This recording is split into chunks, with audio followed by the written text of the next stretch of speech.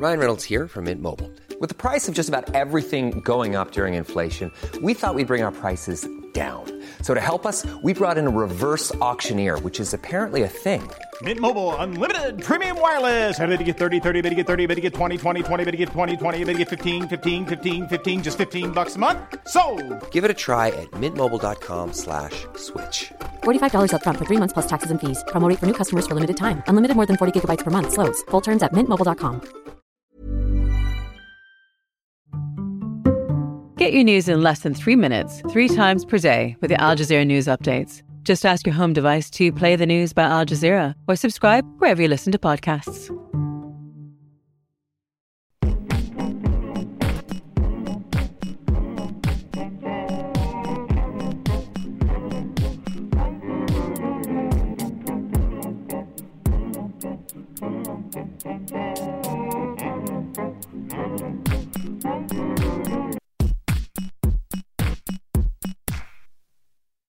Employees shall not gossip.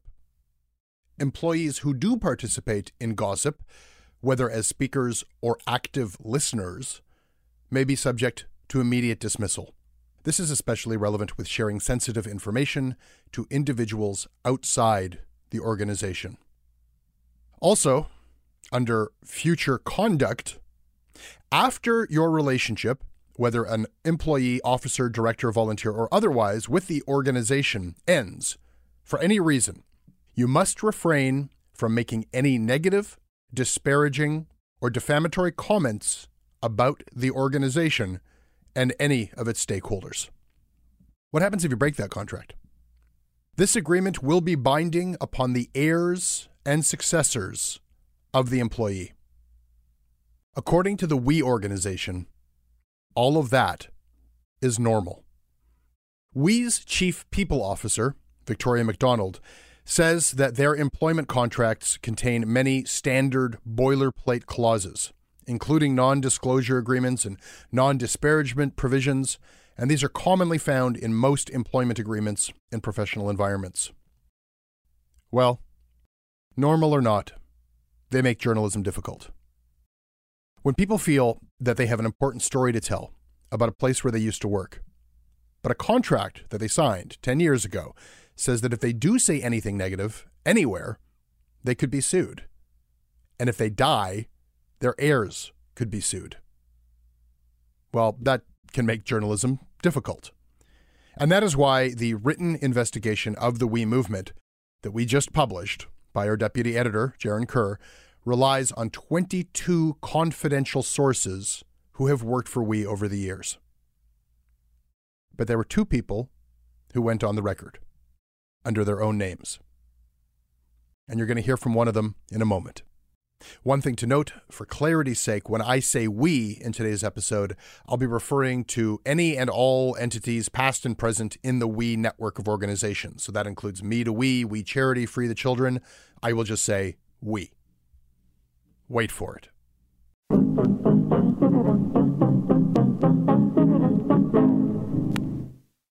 This episode of Canadaland is brought to you by Gregory Senishin, Dan Pera, Leanne Nicholson Greenberg, Joshua Smee, Tim Little, Dahlia El Farah, Lee Hardcastle, and Simon Olney. Canadaland broadens my horizons.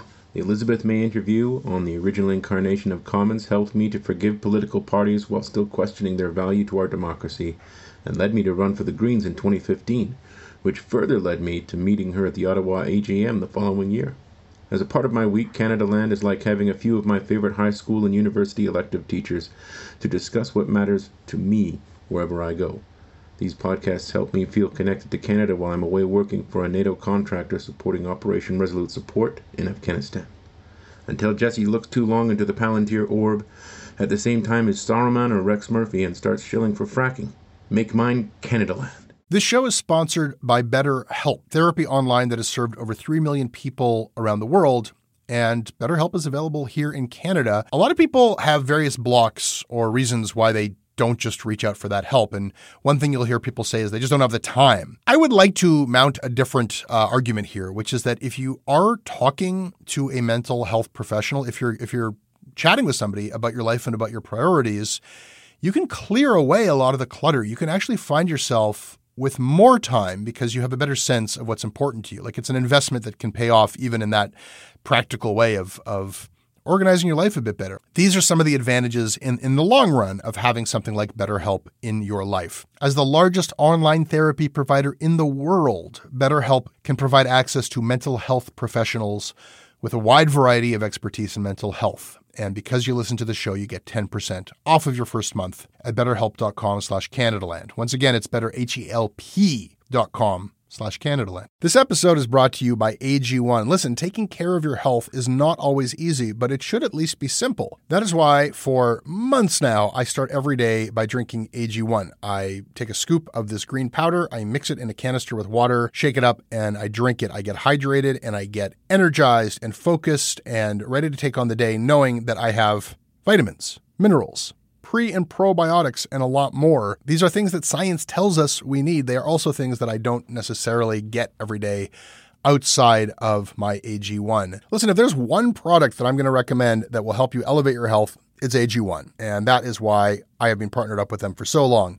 If you want to take ownership of your health, it starts with AG1. Try it now, and you'll get a free welcome kit that includes a shaker bottle, a canister, a metal scoop, along with 5 free travel packs. You'll get a free 1-year supply of vitamin D3 and K2 along with your first purchase. Go to drinkag1.com/CanadaLand.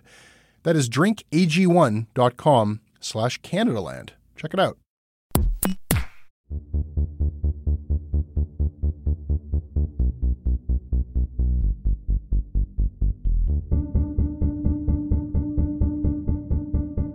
Josh Keenan grew up in the Greater Toronto Area. Like hundreds of thousands of kids, he first learned about WE when he was still in school in 2007. I started in high school working with the organization. I was there for the first Made a WE Day, you know, when it was like Romeo Dallaire and Saoirse Mani and Justin Trudeau made an appearance, and it was really cool and powerful to be there and see, like, you know, kids wanting to be involved in changing the world and stuff like that. I mean, that's what brought me in, was like this idea of the generation that changes things. Justin Trudeau has done a bunch of WE Days.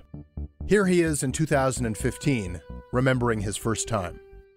Thank you, WE Day, for this warm welcome.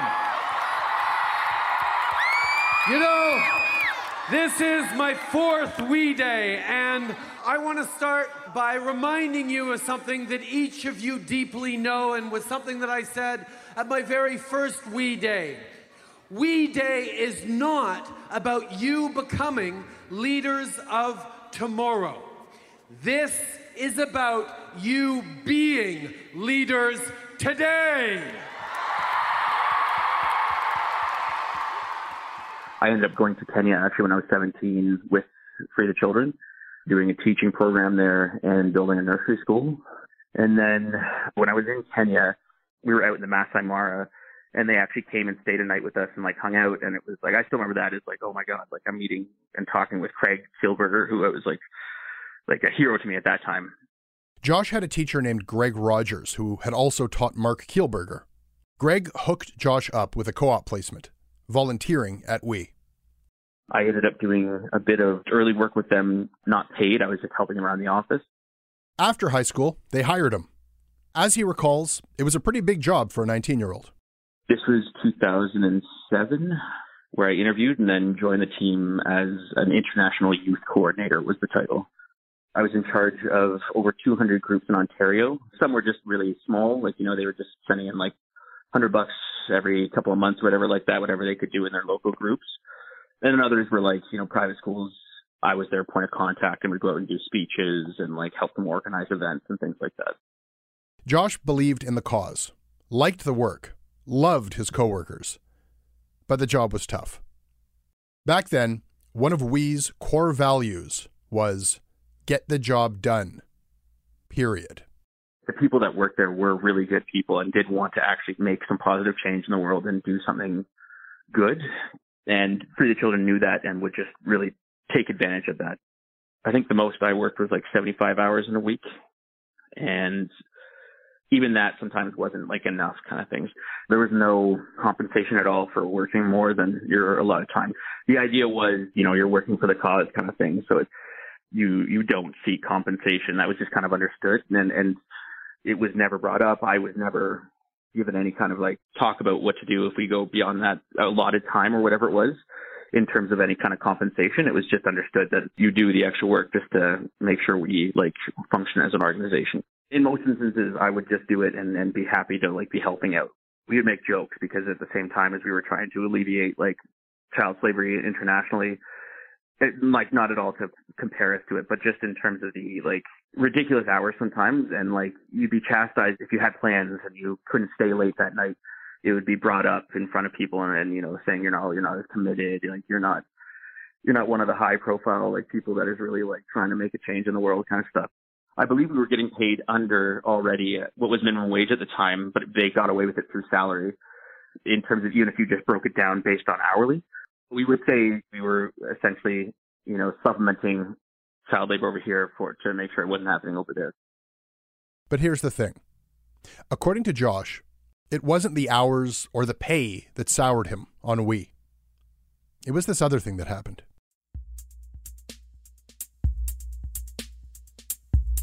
Certain things started popping up. And we had this kind of big meeting at the hotel just down the street from their old office. The whole staff, I believe the board and like other people like high profile funders or like people that were obviously giving a lot of money to the organization, I believe were there too. It's quite a large room and it was filled. This was just as Need a We brand had just been launched. And they were talking about us partnering with, which was like a clothing line at the time. I had known that was still using they were using children for their clothing brands and everything like that, which is kind of against what we had come to know as like what this organization was about. I didn't like it. It didn't feel right. It didn't sit well with a lot of us too, just because, again, like we're the ones out there doing the speeches to children about trying to raise and make a difference in the world and things like that. And like, how do we do that with that kind of crap going on?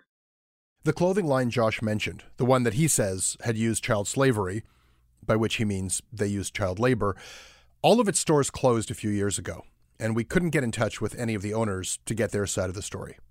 So we bleeped their name. I put my hand up and asked about, like, are they still using child slavery as their way of manufacturing their clothes? And Mark Kielburger kind of stepped around it and said that, yes, they are, but essentially that they were promised that in 5 years' time that they were going to change and move away from that. And it just created a very, like, uncomfortable atmosphere. According to Josh, after that happened, after he challenged Mark Kielburger in front of everyone, that's when he says everything changed for him at We. It was more like if you weren't with us, you were against us. And from that day on, a lot of the higher ups, someone would ask me out to lunch and then say, maybe this isn't the place for you. Maybe you shouldn't be here anymore. Some people wouldn't talk to me anymore. Louise Kent and Russ McLeod were two of the higher ups too. Like Louise was one of the ones that took me out to lunch, and I thought it was just like, oh, okay, like, you know, I put forward ideas for projects and things like that, and she essentially just said, this isn't the organization for you, you shouldn't be here, kind of thing, and like, you know, when do you want to leave? And I had said, I don't want to leave, I like it here. And her husband was also in the higher ups, Russ McLeod. His attitude changed. He'd call me into his office and berate me for stuff, and I was like, it was obvious that like I had offended these people or upset them in terms of like gone against them. There's the idea of, again, stepping out of line just by saying something. Josh says he was ostracized at work. His coworkers, the ones he loved, some of them wouldn't talk with him either. As Josh tells it, they may have been scared too. Because a lot of people that work there were provided free living in around the community in Cabbagetown, they owned a lot of housing in Cabbagetown. So a lot of people would come in from out of Toronto and, you know, their lifestyles would be reliant on the fact of them having, you know, free housing. So they're kind of dependent on for their children. So it kind of cultivated this very odd atmosphere, and people just became the cliqued off kind of thing. You know, there's the people that were kind of now on the fence of the organization, kind of lost faith in what the messaging had been. And then those that were just kind of, you know, loyal no matter what and saw any kind of dissent as bad. I don't know, just like anyone that was against them, then they wouldn't talk to them. They'd speak ill of them. Josh says he would get berated by management, and he heard other people getting yelled at too. by Mark Kielburger. He was very, very two-faced and very, I don't know, he could be mean out of nowhere, right? He'd go from 0 to 100 in terms of kind of chastising. The amount of times I've heard, like, I've been outside his office because for whatever reason, there was like areas where we'd be on the computers and his office was there with like the other guy, Russ McLeod, that I was saying. And he'd be leaning into somebody hard about something, you know, whether it's like, I don't know specifically, but you knew when something bad was going on, and it happened more often than a lot of us would care to admit to. So it all felt kind of like ridiculous, where it's like, we're putting in all these extra hours, like we're here and committed to the organization. And it just felt kind of, it was disheartening, where it's like we're getting yelled at, and like, it didn't feel like you could do anything right sometimes.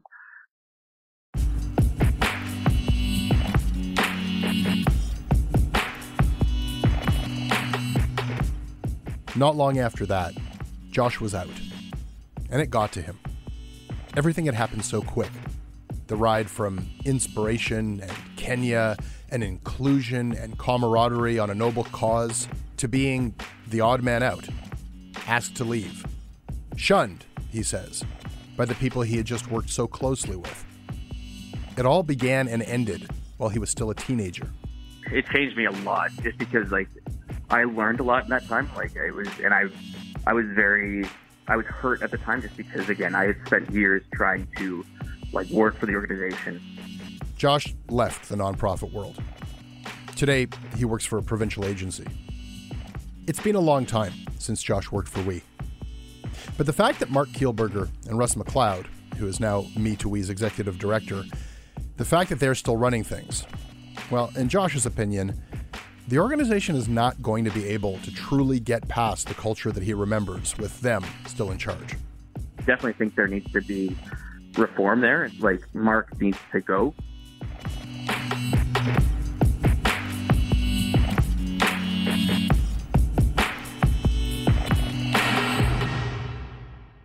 So what does We say? I offered them an opportunity to come on the show and present their side of things in person. They declined. But they did send us a statement from Josh's old teacher, Greg Rogers, the one who hooked him up with We in the first place. Today, Greg Rogers works for We as their Educational Partnerships Director. He wrote this: as Josh Keenan's former educator, who placed him in his grade 13 co-op and post-work position, I feel a moral obligation to ensure the public record is correct from 12 years ago. Moreover, as a previous high school teacher of both Mark Kielburger and Josh Keenan, and knowing them both well during the time in question, I am uniquely positioned to address this issue. In 2007, when Josh was in grade 13, I arranged his co-op placement at We Charity, which led to a few months of contract work with the organization. Unfortunately, due to performance issues, he was asked to move on. It is highly questionable that after more than 12 years, a former high school co-op student who was part of the We team for just a handful of months has such specific memories of what would have been very limited, if not zero, interaction with the co-founder. I've placed many co-op students with We, and we closely monitor hours and work conditions. Based on my professional experience, his description of the work environment and demeanor of the co-founder are highly inaccurate. Greg Rogers goes on to say that Josh Keenan's quotes in the article we posted on our website were incorrect, and that his additional comments, the ones that we included in today's podcast, do not align with facts. Greg Rogers says that Josh Keenan's memory of his work hours and his pay are not aligned with the vetting that I personally conducted, placing co-op students and post-work placements. He also says that Josh Keenan was released due to performance issues after a few months of paid work 12 years ago at the age of 19.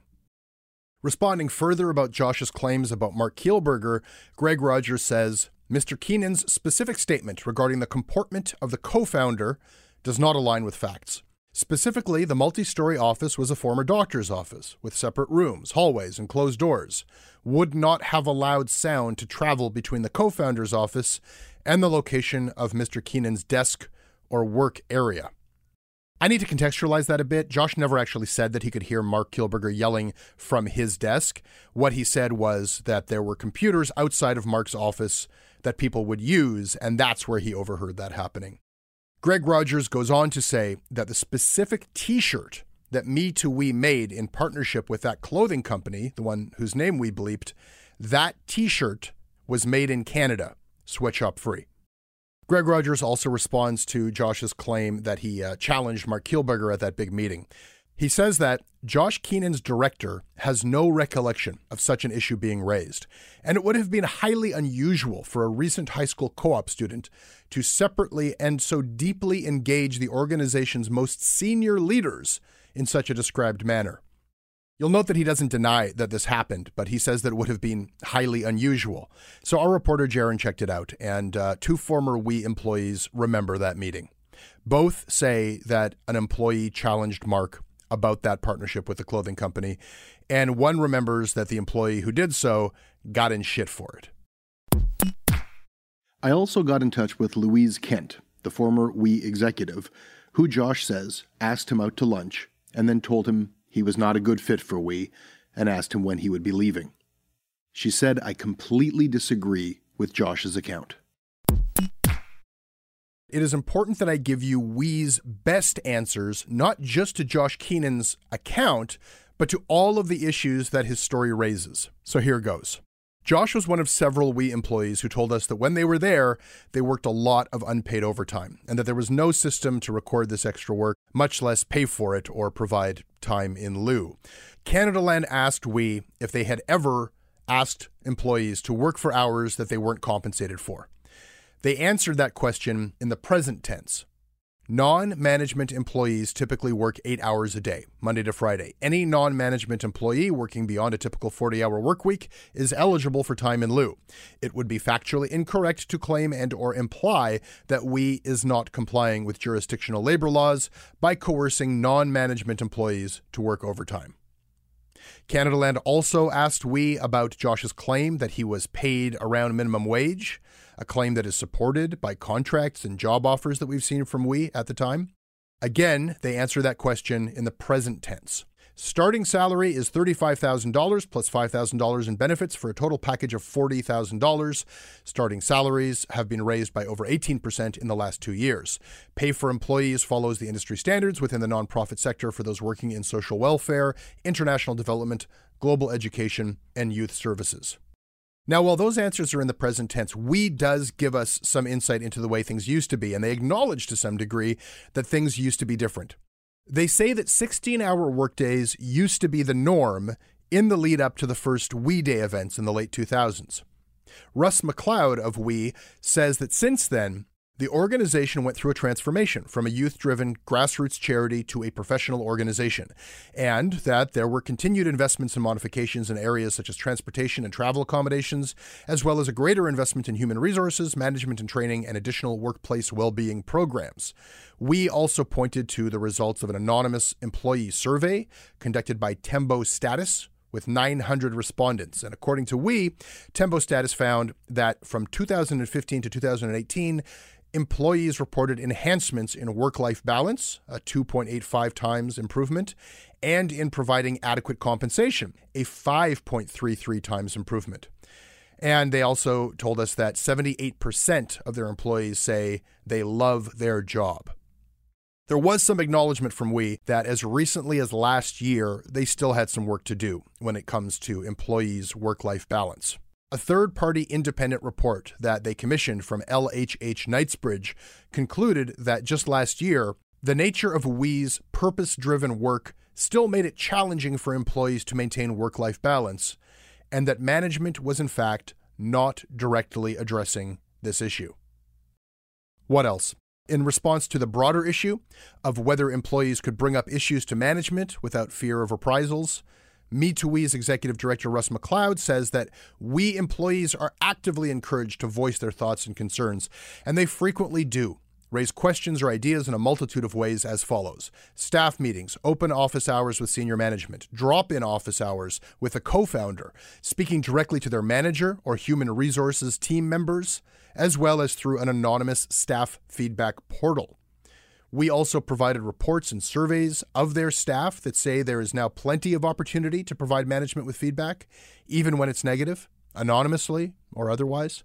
They even have an external third-party company to manage a company-wide anonymous survey.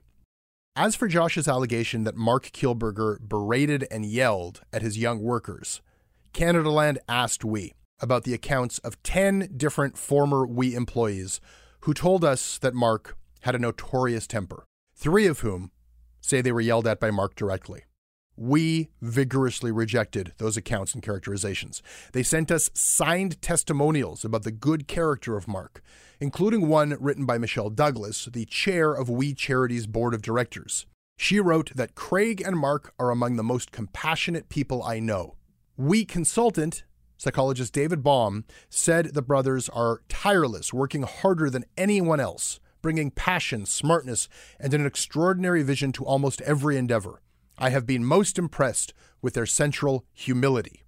We provided Canadaland with a reference letter for Mark Kielburger signed by 10 current and former employees, which says that, quote, he has proven again and again to be a dedicated, level-headed leader who treats colleagues of all levels with respect and humility. This is both in times of ordinary daily engagements or in time of high-pressure situations. Any indication otherwise would be incorrect. And they sent this quote by the psychologist I mentioned, David Baum, who was hired by We to write an independent report. Here's what he says. We's executive leaders' willingness to always learn and do better cannot be understated. They undertake hundreds of hours of personal coaching, leadership training, and working with mentors to try to constantly improve as leaders and people. Psychologist David Baum is one of those mentors. He has been a long-time mentor to both Mark and Craig Kielburger, and he presided over the ceremony at Craig Kielburger's wedding. He says his reports were prepared in an independent and unbiased capacity. Finally, what about the issue that Josh says caused the rift? We's partnership with a problematic company. Now, I already told you what they said about that specific partnership, but this is something that we've been asking them about for a long time, and we have more information from them about the labor practices of their corporate partners. We has consistently told us that they rigorously vet every partner they work with. They say that almost every large company involved in global sourcing may have or had child labor in some element at some point of time in their supply chain. They say their role is to eliminate the poverty that fuels child labor by generating support for We Charity and its global development programs. We says that it partners with companies that are continuously seeking improvements in their supply chains. They say that they work with partners to deepen their commitment to social responsibility. So there you have it. And that is the last report on We that we have planned. And I'm saying that to you, Canadaland's regular listeners, and I'm saying that to We and its attorneys, and to Craig and Mark, if they're listening too. Hi, guys. But I'm not sure if this is the end of a chapter for Canadaland or the beginning of one. A lot of you have been asking about where things stand between Canadaland and We legally. Well, they sent us 2 notices of libel for our prior reporting on them. Now, sending a libel notice is not the same thing as suing for libel. It's a step that you take before you sue. We notified us months ago of their intention to sue us in Manitoba.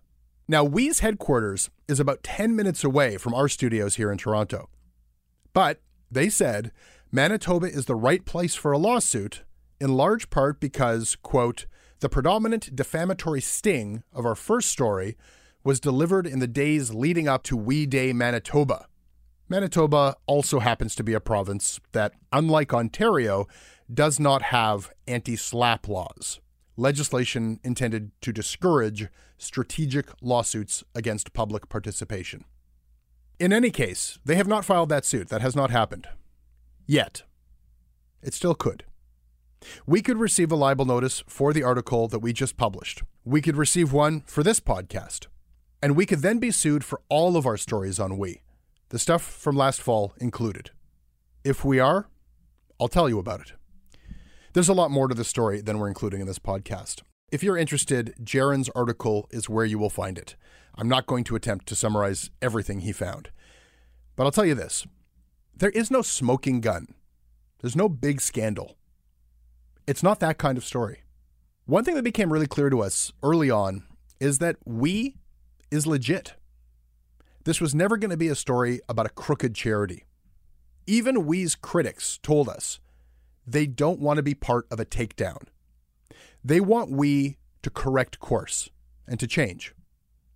We says that they have changed and that they want to keep changing. I think our coverage can help with that.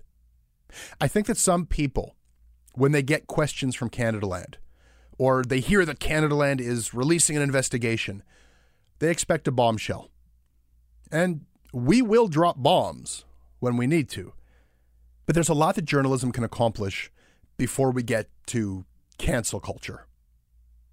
We employs 1,000 people. It gets government funding. And it has access to lots of kids.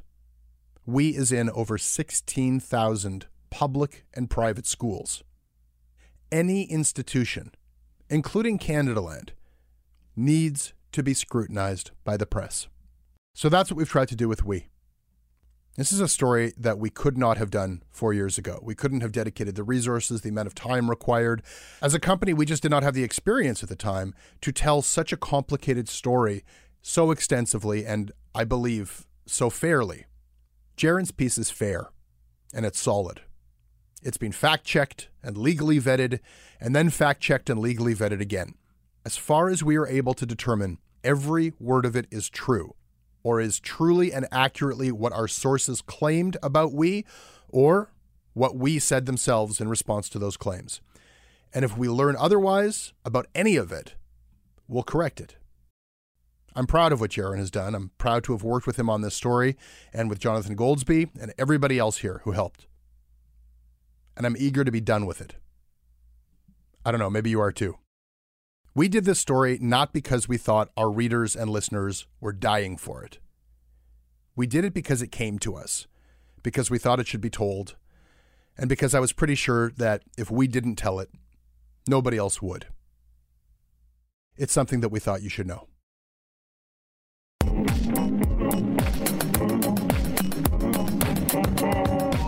That is your Canadaland. Did you like it? If you did, then tell a friend or yell into the void with a review on Apple Podcasts. They actually help. You can also email me at jesse@canadalandshow.com. I read everything you send. We are on Twitter @Canadaland. Our website is at CanadaLandShow.com. Canadaland is working on an Ask Me Anything episode, so this is your chance to, do you have a question about a story that you've heard on our shows, any of our shows that you want answered? Is there a story that you would like to hear a quick update about that we've covered in the past? Maybe you have a quick question about how we go about our reporting, how we choose stories, what our favorite office snacks, anything. It's an Ask Me Anything.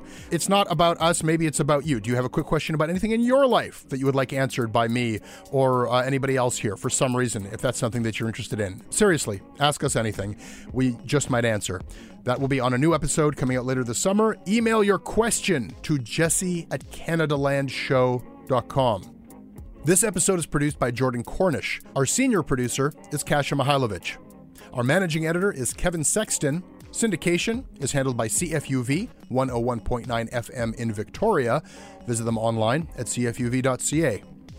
Listen, if you like the fact that we exist and if you think that our ability to put months of work into one news story is a good thing and that we should do that again, the only reason why we're able to do that is because of your support. And you can give us some support at patreon.com/Canadaland. Please do.